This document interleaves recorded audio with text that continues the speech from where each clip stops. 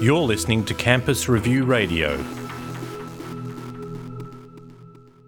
It's a mentor program that is for kids who are either disadvantaged or have the high potential of dropping out of school, getting them involved in the program by getting an hour off school basically a week. Otherwise, they're not going to sign up. So the school could be like, hey, do you guys want to do this? It's an hour on a Monday morning. And they're going to be like, of course, I want an hour off school. I don't like school anyway. But they actually benefit in the long term. And the same thing goes for the mentors where they're in full-time work, uni. They could be apprentice, they can be an apprentice, they could be at uni, or they could be just in a job that they're trying to climb the career ladder in.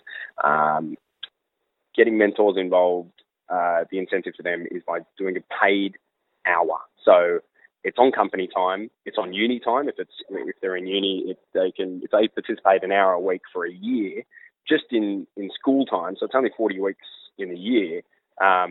They will get a 3 credit points or 4 credit points depending on what their uni does. So it's basically a subject a year that they don't have to do. And there's like having gone to uni, and I assume you did as well. There's a bunch of electives that you really don't have to do.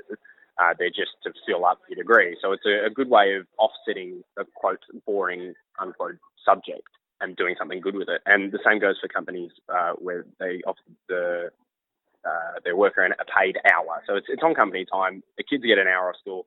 The people working get an hour off work or a subject off uni. And then to offset that cost of, obviously, because there's an inherent cost and loss with the unis and the workplaces, they can offset that by integrating it into their marketing plan. So they're going to be able to say, we do this, look at us, this is our contribution to social justice, this is our contribution to equality within different demographics finishing school, and therefore, and following that, their company obviously looks better, and so does the uni. And so it's a big circle.